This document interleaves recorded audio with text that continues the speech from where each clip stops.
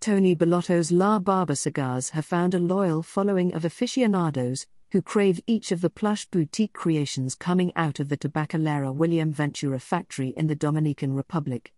And one such release, La Barba Ricochet, has captivated those who love a full-flavored sensory adventure that will kick the taste buds into high gear.